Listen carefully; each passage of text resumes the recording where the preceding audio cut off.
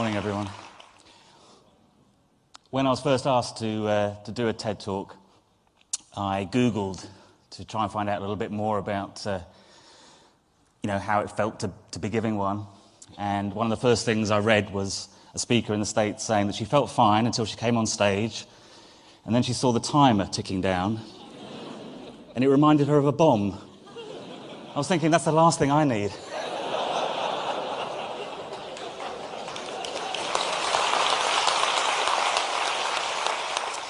Anyway, it's a great privilege to be here. I think it's a bit of a joke for an editor of a paper to choose a photographer to open a speaking event. We're not renowned for our words, and I spent the last 40 years hiding behind a camera so I didn't have to speak. But I'm here today, and what I want to talk about is stories, and the importance of stories to me, and I think the importance of stories to everybody. I'm sure today you'll hear a lot of stories, and it's by listening to other people's stories I think we can learn about the world, about other people, and get a better understanding. So I want to talk about 3 stories that I've done as a photographer and how they've inspired me and how in my life I've become part of the stories that I document myself.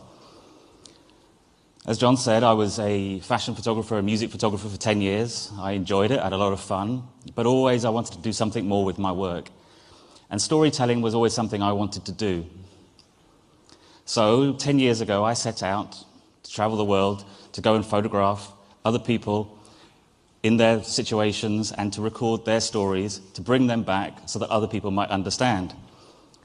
But this didn't happen overnight. When I worked as a music photographer and a fashion photographer, I always had this nagging feeling that there was something missing, that I wasn't quite using my skills productively. Now, it may seem very obvious, the link now, but at that time I couldn't really work out how I could use my photography to do something useful. So I gave up photography. I walked away from it completely and decided to do care work.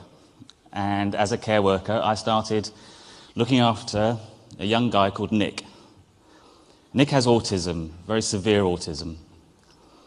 But over the years of looking after him, we became very close friends. I would give him 24-hour care. We would go off and do things from swimming, going for walks, all sorts. Bit by bit, though, as I got to know him better, I realized that his story wasn't being told.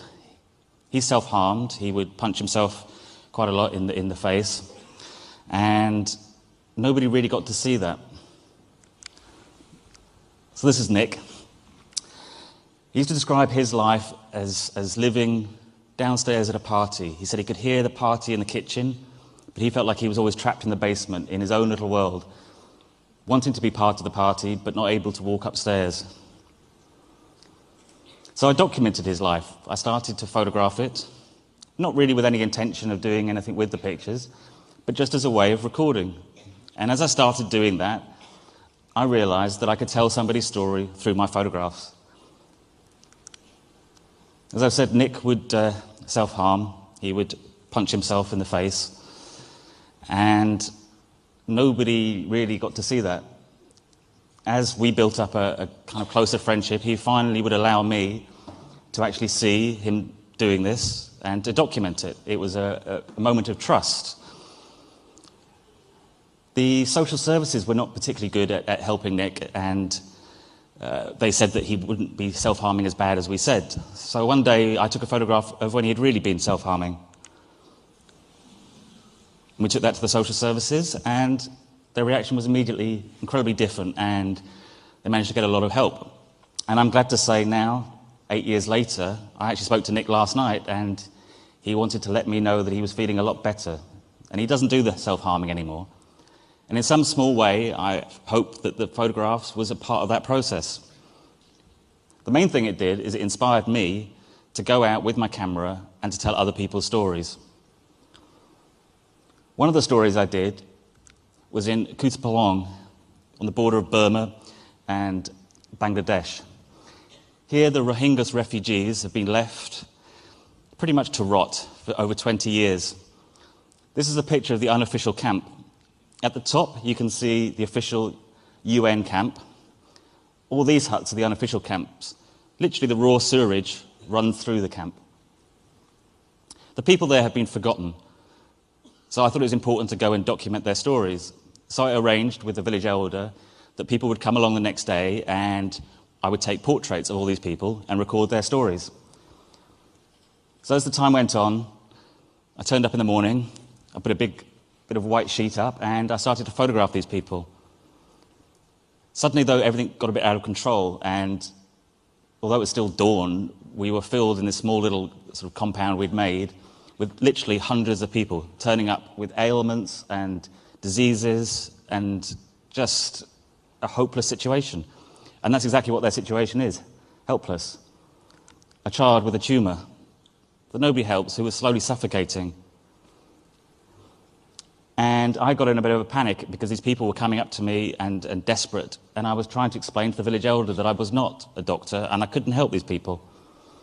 And the village elder turned to me and he said, "No, it's really important," he goes, "these people know you're not a doctor, but at least somebody is now telling their story, and somebody is recording what's happening to them." And it was a good moment for me. It was a realization that maybe it was worthwhile going off and doing these things. Another story that inspired me was in Odessa in the Ukraine, and I was documenting a bunch of street kids. I ended up actually living with them in a squat, which I can say was an experience. Many late nights of vodka-fueled violence with me sitting in the corner, my bag just going, when was this a good idea? I would say it's moments like that when I think, why did I leave the fashion world?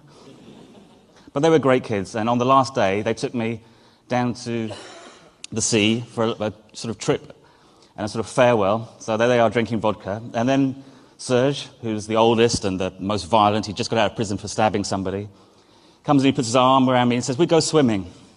Now I have to say, I had a Lonely Planet guide to the Ukraine, and in it, it gave some advice. And in that advice was, do not talk to the street kids. At no point leave your baggage unattended. And in all counts, do not go swimming.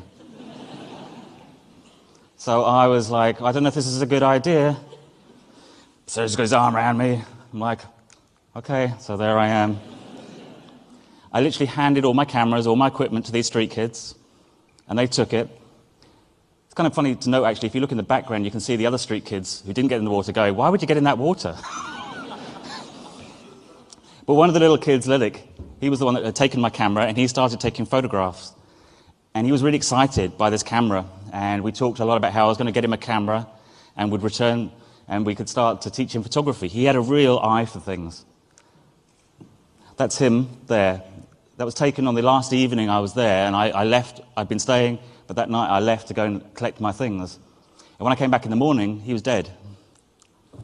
He had taken a load of pills and a load of vodka and had passed out in the night and didn't recover. And again, it was another reminder of me why I should record these people's stories, because their lives are important, and it's important for me to document them. Then in February of last year, when I was on patrol in Afghanistan, I stepped on an IED. That's me down there somewhere. I became part of the story. At first, I was devastated by what had happened, obviously. I thought my work was over. I thought everything didn't make sense to me. And then I realized I never set out to Congo, to Angola, to Bangladesh, to take photographs. I went to those places because I wanted to make some kind of change. And photography happened to be my tool. And then I became aware that my body was in many ways a living example of what war does to somebody. And I realized I could use my own experience, my own body, to tell that story. And it was also by looking back at the other people I'd documented. I thought of Nick, and I thought of his resilience. I thought of the Rohingyas and the fact that they have no hope. I thought of Lilik and a lost life. And in fact, it was the stories that I've documented that inspired me to get through the last year, to survive, to get back up on my new legs, and to be able to come and tell their stories, but also my own story. So I did a self-portrait, because I wanted to show everybody what a bomb does to somebody, but also to show that losing your limbs doesn't end your life, that you can have what people see as disability, but not be disabled, that you can be able to do anything if you put your mind to it and have belief in it. It's strange, but in many ways I look at where I was a year ago and I look at where I am now, and I realise that I have a lot of things that I didn't have then. I wouldn't be sitting here right now if this hadn't happened. I wouldn't be able to have shown you those photographs and to tell you those stories. I was lucky 10 years ago when I sat down and I tried to work out what I could do to make a difference in this world. I realised that my photography was a tool and a way to do it. I think that's what's really key, is that we all can be part of that wheel. We can all be cogs in a wheel of change. We can all make a difference. Everybody here has an ability to use something to make a difference to the world. We can all sit in front of the TV and go, I don't know what to do about it, and forget about it. But the reality is we can all do something. It might be just writing a letter. It might be standing on a soapbox and talking. It might be just recording somebody's story and telling it to somebody else. But every single one of us here, if we want to make a difference, we can, and there is nothing to stop us. And we all have our own experiences that we can use as well. So really that's all I wanted to talk about today. I just wanted to say that life goes on all around the world. People are going through terrible things. Every one of us is going through our own terrible experience. But if we share those and we talk about stories, then we can inspire each other to get through our own bad experiences. I know that the people I've recorded have got me to this point, and I hope in some small way the stories I've been able to tell you will help you get through things. And in turn, I hope you all use your experiences to help others. Thank you very much.